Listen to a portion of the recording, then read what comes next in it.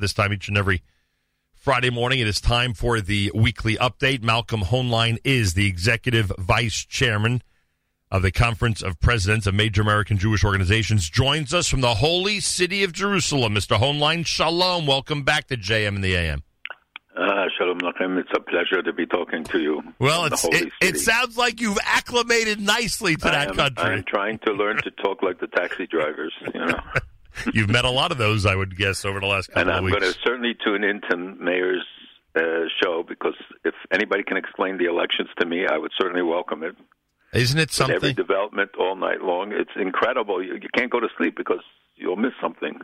It is so true and so true. And by the way, speaking of missing something, I am sure the only regret you have about being in Israel, you will not be able to be at the Yeshiva University Maccabi semifinal championship game today at 12 noon at the Max Stern Athletic Center, as they continue to represent the Jewish people so nicely both on and off the court. I'm sure that's your only regret about being in Israel. For sure. Well, we were able to focus on the fact that he'll be Pesach in Puerto Vallarta. I don't know if he would have been in Washington Heights today for the game, though. That I can't guarantee anybody. But I know you do wish everybody there the best of luck. All right, speaking of luck, you need a little bit of luck to be able to fully comprehend what's happening with the Israeli election. We'll start with the news from yesterday. There is a concerted effort. I mean, now it's really obvious. I think you could have said this at any point in the last few months. But now it's rather obvious that there are people getting together, political parties and individuals who would not necessarily be seen as natural partners, who are getting together specifically to try to topple the prime minister and to derail his opportunity, meaning the prime minister's opportunity, to form another government once the election of April the 9th is over. So let's start with that. What could you tell us about this new political relationship between Benny Gantz and what's Lapid's first name? Give me a second. Yair Lapid. And Yair Lapid, thank you. What can you tell us about this development? So, first of all, I think you make an important point, that there are people who have personal agendas, national agendas, people who want political change, people obviously looking for power, who are motivated. After so many years in office, Netanyahu has detractors and many supporters. I think people should be careful not to jump on the reaction to the particular announcement or any candidacy, or because there are blips and then they've come back down to lower levels. We saw it during the Republican primary. Remember how there was a candidate of the day and then the next one and the next one. And now with this announcement, which is very powerful, of the merger of Yair Lapid and Gantz's party with three former chiefs of staff on the top of the ticket, Ashkenazi, and Gantz himself, of course, and Boogie Ya'alon. So the prime minister's argument that he's the security prime minister can be challenged on those grounds. The numbers that are reflected now range. I've seen all sorts of estimates just this morning, from 36 seats for the new party to 30 seats to 27. There are various estimates on what the Likud would be. It will be a hotly contested race. I am concerned about when it gets this tight and this close that many things happen. There are all sorts of mergers going on with smaller parties. Everybody had to do it yesterday because they had to file the lists yesterday. That was the deadline. That's why they had the overnight sessions and everybody cooking it up until the last minute. And then there are reports, people like Eli Yishai running alone. Many veterans are gone. Many of the people that traditionally, foreigners, Americans who had been in Knesset, will largely be gone. And we'll see which new ones get added. But clearly it's going to be very contested.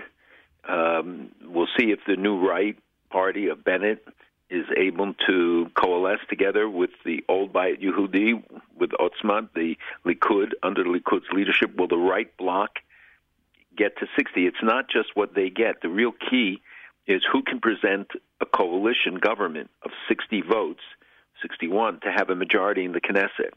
That means the Arabs as well have to say that they will support one or the other, or they stay out.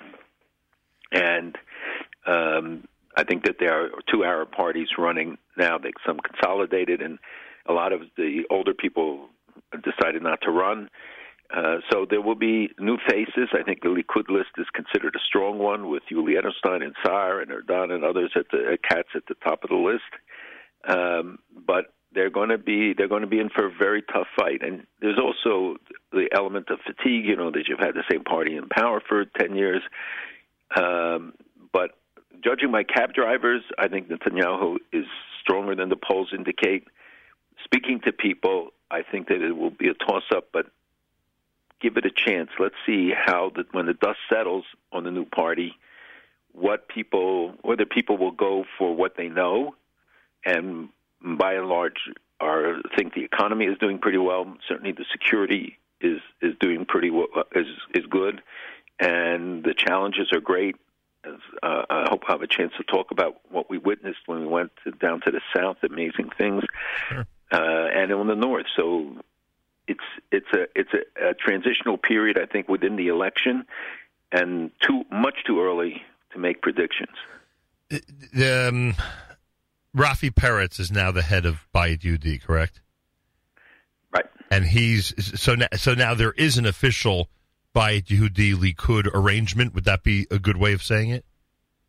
That there is an understanding between them, right? Right. And people should understand, because the system is so foreign to Americans, where we're used to two parties. Well, it's actually moving towards that again here, where you have the two blocks, the two major blocks, and others are marginal, more or less. They become contributors.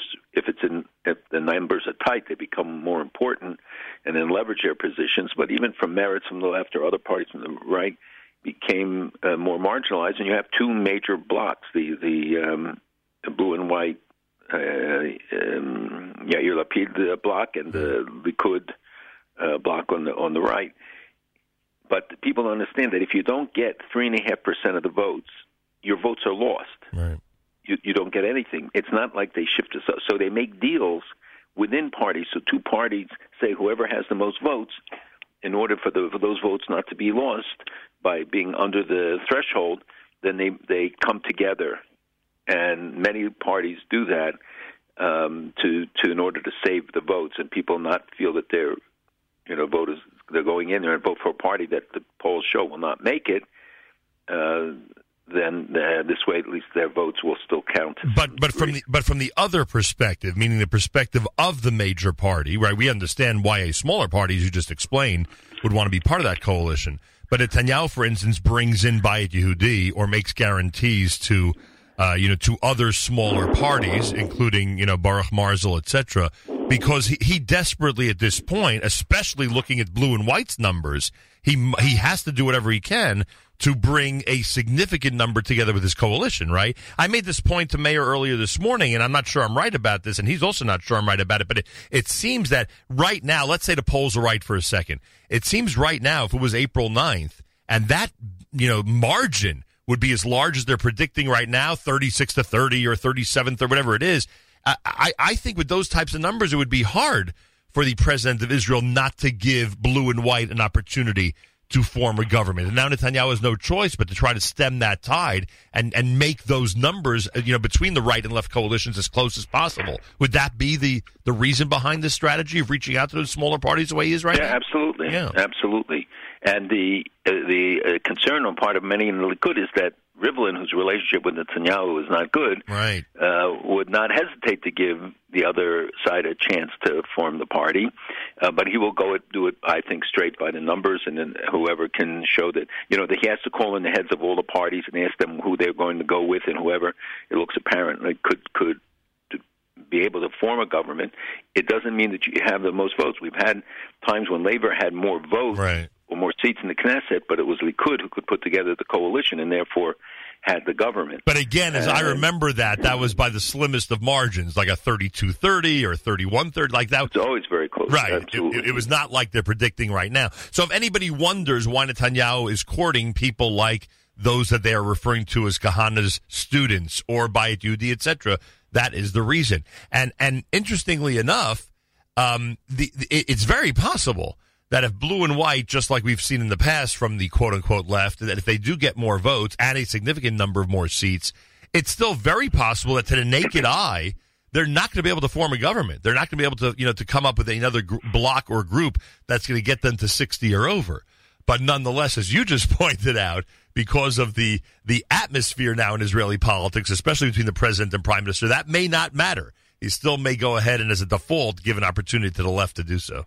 But remember, the Arabs don't have to join the government in order to say that they will favor a government formed by any of the parties. So those votes still count in that regard. You don't need to get to 61 officially? You could get to 61 unofficially? No, but meaning 61 who say that they will support this government. Right. They don't have to be in the government in order to do it. And some of the religious parties, voted with the Likud. Doesn't mean that they necessarily had to go into the government and be part of the government. There's some parties that have a policy not to do so. I didn't even realize that. So that's what I'm saying. That's what I'm calling unofficial, so to speak. Like you just said, voting with them without really being part of it. That would be enough for the left to form. It's an interesting time, I'll tell you. And I assume Prime Minister Netanyahu saw this coming in the last. I know it's sudden as politics goes, but still, the last week or two, there were some indications this would happen, right? There were indications that there were negotiations going on, and the last minute it broke off, and then it came back. I think it surprised everybody that they were able to pull it off at the last minute, though there were ongoing negotiations and discussions. And, this rotational prime minister, foreign minister agreement, a lot of people don't believe it works. It was tried before. It's very complicated. And and then there's talk of a national unity government between Likud and them. That, too, would become more complicated. Will you have a rotation between Netanyahu and Gantz, or between Gantz, Netanyahu, and Lapid? I mean, it would be very complicated in any event. It's the nature of Israeli politics. Right. By the way, that's why we really shouldn't even call it the Lapid side. We really should call it the Gantz side. He gets the first shift, right? He gets the first 2.5 years. He gets the first shift, right? Yeah, and then it would be Lapid. Does Lapid even think that a government can last, 3-4 years in Israel? Which is interesting in itself. Whether in fact he could even serve for those full 2.5, and we know how Israeli politics usually goes. And then the reaction of Prime Minister Netanyahu. Here's the quote. "We have been through this twice before. Left-wing generals posing as right-wingers. They talk about national unity, then turn over the government to the policies of the left. In 1992, we got Yitzhak Rabin, the disaster of Oslo. 99, Barak and the Second Intifada. Suicide bombings on buses and over 1,000 Israelis killed." And then he continues, "When I'm prime minister, you're not afraid of getting on a bus or sitting at restaurants." I mean, I know that he plays the security card. I think he overdid it to drop on this. What do you think of his reaction? It's politics. It's nothing. Nothing is unusual or out of the bounds in these days. I mean, there are a lot of things that are being said, and I frankly have made public statements urging that people be careful because this is going to be a heated race. That they should, people should be careful, politicians, leaders, because whatever they say in Israel, there's a megaphone to the United States and the rest of the world. And the rest of the world, of course. But right now I was just thinking in terms of the U.S., where you get so much reporting, and the Europeans too, and I should say, who cover everything. I mean, there's so much coverage of the race here in the European media that I see here in Israel. It's surprising because they don't cover races in other countries in the way that they do with such depth here. And so anything that is said, I think people should be careful. They should censor themselves, be sensitive to what the words mean abroad, because the election will come and go, but the impressions last. And then, these words will be used again and again against Israel. America's one and only Jewish Moments in the Morning radio program, heard on listeners-sponsored digital radio around the world on the web at NachumSegal.com, on the Nachum Segal Network, and, of course, on the beloved NSN app. All right, now you got to give us some inside information, Malcolm. You know that last Friday you told us that early this week you and the group, Conference of President, would get presentations from a whole variety of political figures, government officials, etc., in Israel. Tell us how that went. It actually went very well. It was led by Netanyahu, and President Rivlin and Bennett and others spoke. And they're very articulate. And Netanyahu gave a 35-minute address with charts, with in-depth information about the economy, about other things. It was a very confident Netanyahu. I think that the election certainly was an overlay, but we didn't let it dominate the discussions, which dealt with all of the domestic issues, international issues.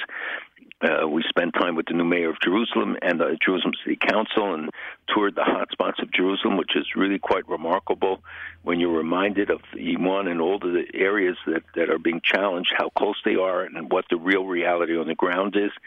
And we went to the Mount of Olives, where Minister Elkin and others joined us for a review of what was happening there. And we went to the south, where we saw for the first time, the first group ever to be invited to the Air Force Base with F-35s and to see them and meet the pilots and even see a takeoff, which is extremely powerful.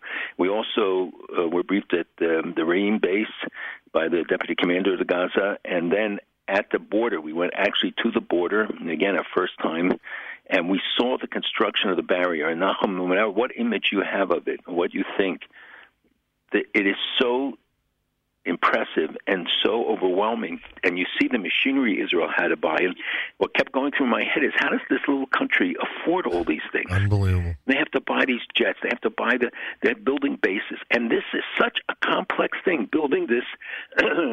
It's largely concrete above the ground, and then 100 meters below ground, steel and concrete barriers to stop the tunnels and to protect the kibbutzim and the communities that are on the other side. I mean, they literally come within meters of the border, and the riots every Friday, the continuing flying of kites and balloons, and the other threats. Again, not to be dismissed, because they do incredible amounts of damage, let alone when rockets are fired. And to see all the infrastructure and all the things, and then during the week to see the other side, how much is being invested, the high tech, the educational programs, the challenges in the region, good and bad, and opportunities that exist, Israel's outreach to the world. We had every possible perspective that you can imagine in the course of a day, and we had at the Foreign Ministry 6 concurrent sessions, presenters about all of the issues that are likely and are now and are likely to be on the tops of our agenda, and a panel of Sharansky and Daniel Gordis and Rosner. I mean, to see the quality of minds, the thinking, a lot of concern about relationships with American Jewry and diaspora Jewry generally, to see panels of people who are talking about Israel's future, who are thinking into the future already. I mean, really incredible. We've had, of course, the Knesset Foreign Affairs and Defense Committee and people from the Yuli Edelstein, the Speaker of the Knesset, and the U.S. Special Envoy Mladenov. So people got a complete perspective. When you get it in this concentrated dose, you realize the complexity of Israel's situation, the many challenges, the incredible things that are being done, and the opportunities to do much more, especially in concert with American Jewry and, to a lesser degree, European Jewry. Residents of the small cities, towns that you alluded to along the border must be thrilled. That might be the wrong word, but you get my point. That this whole process is being accelerated in terms of the barrier.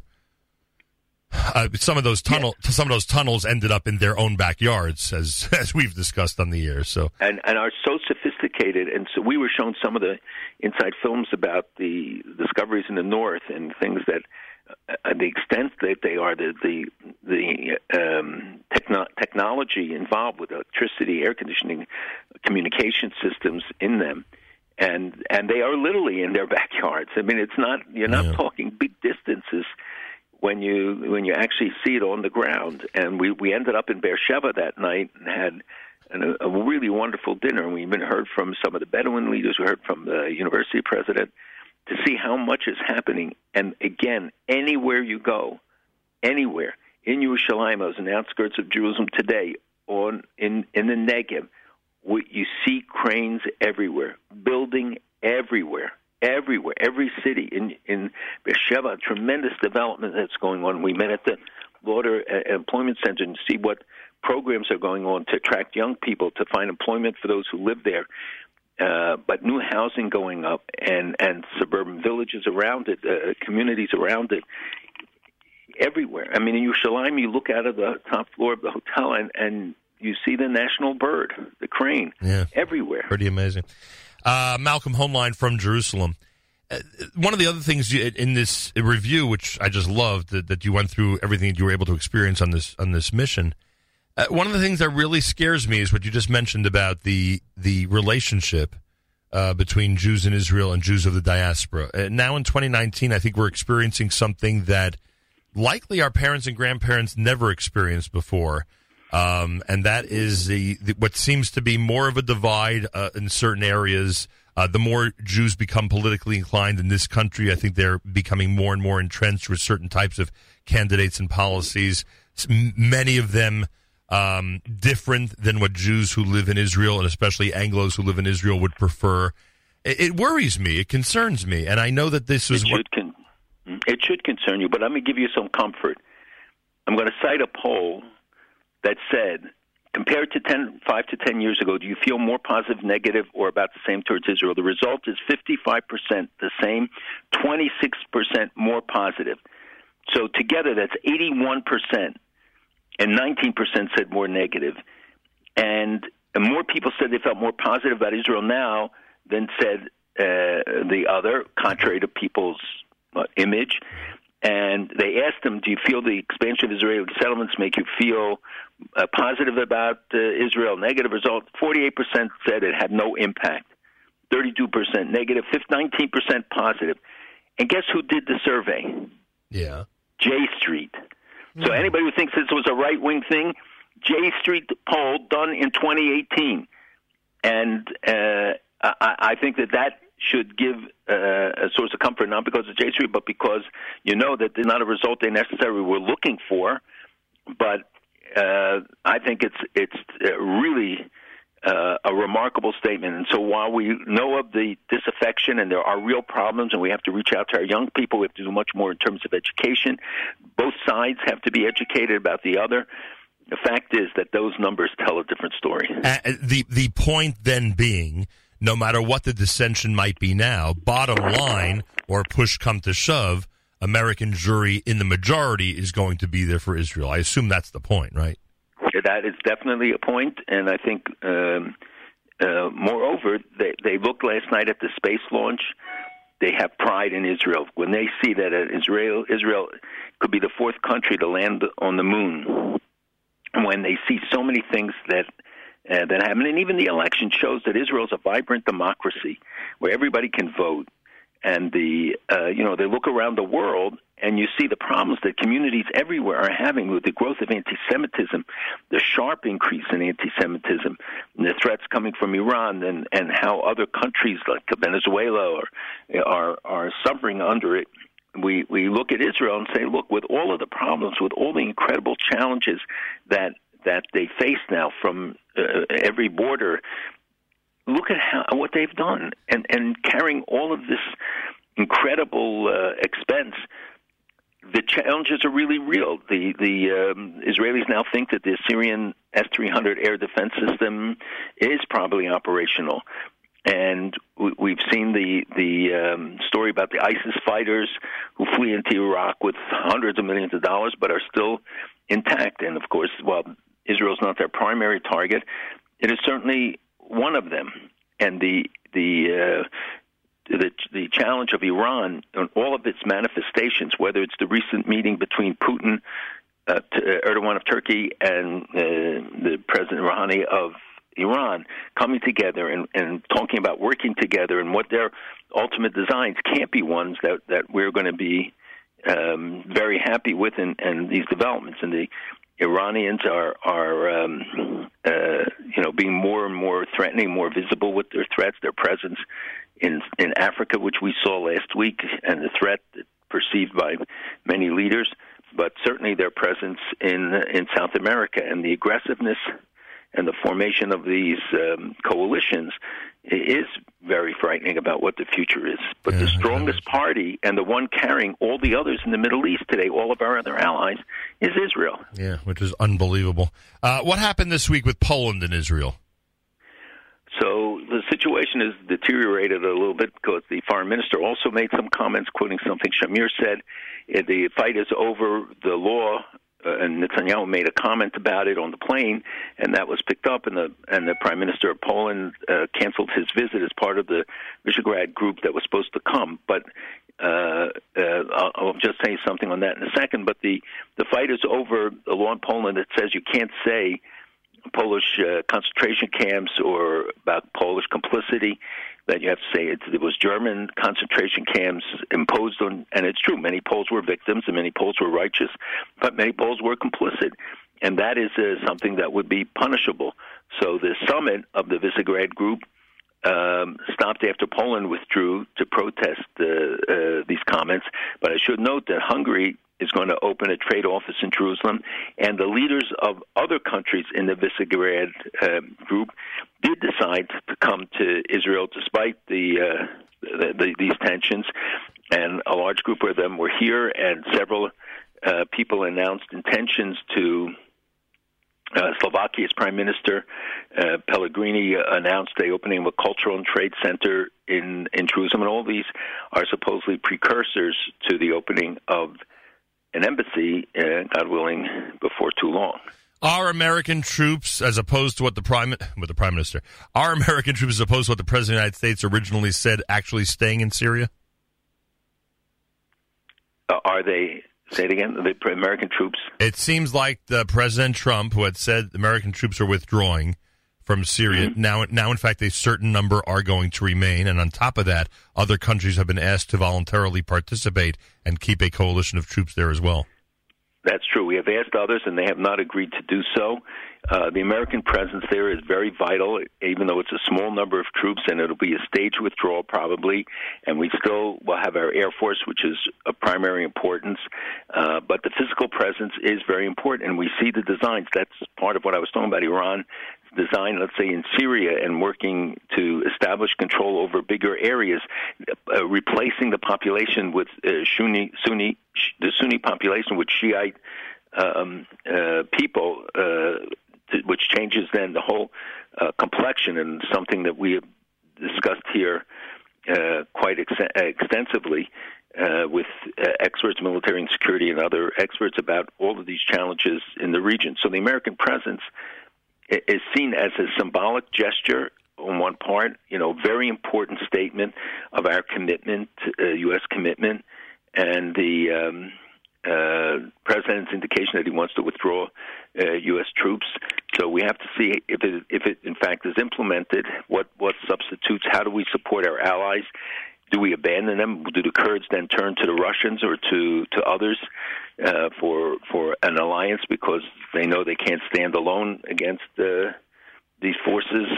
It's a situation of great flux, and America's role there is very critical. What do you think of the German president? I don't know, it's being painted as praise, but acknowledging the Iranian Revolution, one, of course, that has led to the situation now in the Middle East. Well, it's disturbing, especially coming from Germany. The same week when the French president, Macron, says anti-Zionism is a modern form of anti-Semitism, and that they will take steps to define it officially. You have the president of Germany saluting the biggest anti-Semitic country and the one that engages most in denial of Israel's right to exist. And it is disturbing. There's nothing to salute from the revolution. There's nothing to celebrate for the people. Just look in January, I think there were between 250 and 300 demonstrations against the Iranian government because people are fed up with the conditions and with the situation, and the United States is continuing to add sanctions. We're also doing them against Turkey. It looks like the president this week blocked the sale of the F-35 to Turkey because they're going ahead with the purchase of the Russian S-400 missile defense system. And the United States, and as a member of NATO, Turkey has been warned repeatedly that the S-400 compromises their defense systems. It gives them, the Russians, ability to spy on everything, to get information on everything that is going on. And so we suspended the delivery of our weapons. But The growth in Europe, the numbers in Europe continue to be astounding. The desecration of 80 tombstones in France, and then the big demonstration to respond to it is very nice. There are demonstrations, but we have to have much more. There has to be much more concerted action. We have to find out who's doing it. They got to be prosecuted and held to account, and we have to start putting ourselves on the line. And the French people, but many Jews also turned down in the many thousands for a demonstration against anti-Semitism is very important. By the way, I mean, you're in Israel, but I'm sure you heard what happened last Shabbos in Brooklyn. People have asked me if, in fact, being very impressed, by the way, with the organized Jewish community and the president of France doing what they did last week or this week. People have asked me, should there be some type of rally, some type of leadership get together, in addition to what Mayor De Blasio did, in the Brooklyn area, in the New York area, in the United States in general, to respond to those types of attacks? Are we looking at those as and I know that you don't always address local stuff, but are we looking at those as isolated episodes, or would you prefer if, in fact, we took to the streets with some words about support for the Jewish community? So they may be isolated, but they're not unrelated, that there is an atmosphere here, and if people feel that it's open season, then no matter the most minor incident or a major one, whether it's a cemetery, a synagogue, or an individual, all are very serious. I take them all very seriously. I do hope that we will have a national manifestation, which we are working on, and as somebody who has brought more people into the streets for demonstrations probably than anybody, I believe very strongly in it, but it has to be done right, and we have to know the target. We have to know who are we addressing, what is it we want to change, and it has to be a success. It has to be an overwhelming expression, and so we are looking at various options, and I've talked to many of the most important people in our country about it, and I found generally broad support. We all feel frustrated, and individual incidents are like dripping a faucet. So each drop is a loss, but you get used to it, and then you need a stronger flow of water and stronger. That's the lesson of history. We have seen that repeatedly, and you've got to stand up. And I have to say, the new legislation, we saw Congress overwhelmingly pass legislation. We met with Elon Carr during our conference, the new special envoy, and he is really a terrific spokesman and committed to fighting it. And you have Ken Marcus. We have others in the administration who are, working on this. Senator Brownback, who deals with religious freedom, is also a great friend. So there is a commitment. Congress certainly has expressed it in these overwhelming votes backing anti-BDS measures, but and it's true on the state and local levels, and there we see those who are trying to argue that it limits freedom of speech. This is not so. It certainly has been addressed in many places. The legislation, even in Congress, was adjusted, and still some people, including a senator from New York, has not come out in support of it. It's not acceptable. We have to have absolute standards where people have to put themselves on the line. And it's not just to come out and say that we decry anti-Semitism, maybe even anti-Zionism. I want them to stand up and say, we're going to prosecute, we're going to legislate, we're going to denounce, we're going to go after those in universities that tolerate it are going to be held to account. And people who legislate, people who enforce the law, all have a role to play here. Listen, based on what you're saying, it sounds like you're anticipating some type of national expression of all this sometime in the first half of 2019. Would that be an accurate way of putting it? Very accurate. Okay, good. That's great to know. And certainly keep us up to date on that. We're way behind schedule, but I got to ask you two quick things. What do you think of Luciana's resignation from the Labour Party in Great Britain? Very important statement.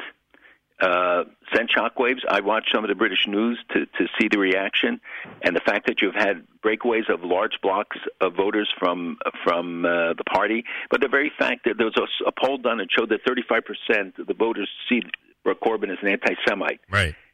Then they should get him the hell out of there. They shouldn't be running. Right. It's not enough just to say we denounce him, and what these individual members did is an important statement. We should not diminish it. that's important because it's a courageous step to say I'm leaving the party, I'm taking and putting myself on the line. But it's outrageous that this guy still can remain as head of the Labor Party. Right, understood. And finally, Tzipi Livni leaving Israeli politics. Any reaction? Well, it's an interesting development. I think it's largely situations she often created for herself. And I did not see, immense mourning or reaction to her departure. That's probably accurate. Next week, back in the United States, correct? God willing. And good luck to Yeshiva University today, Malcolm. Absolutely. do us proud, Yeshiva University Maccabees, I'm sure you will. Malcolm Hoenlein is Executive Vice Chairman of the Conference of Presidents of Major American Jewish Organizations, joined us from Israel, Jerusalem, on this Erev Shabbos here at JM in the AM.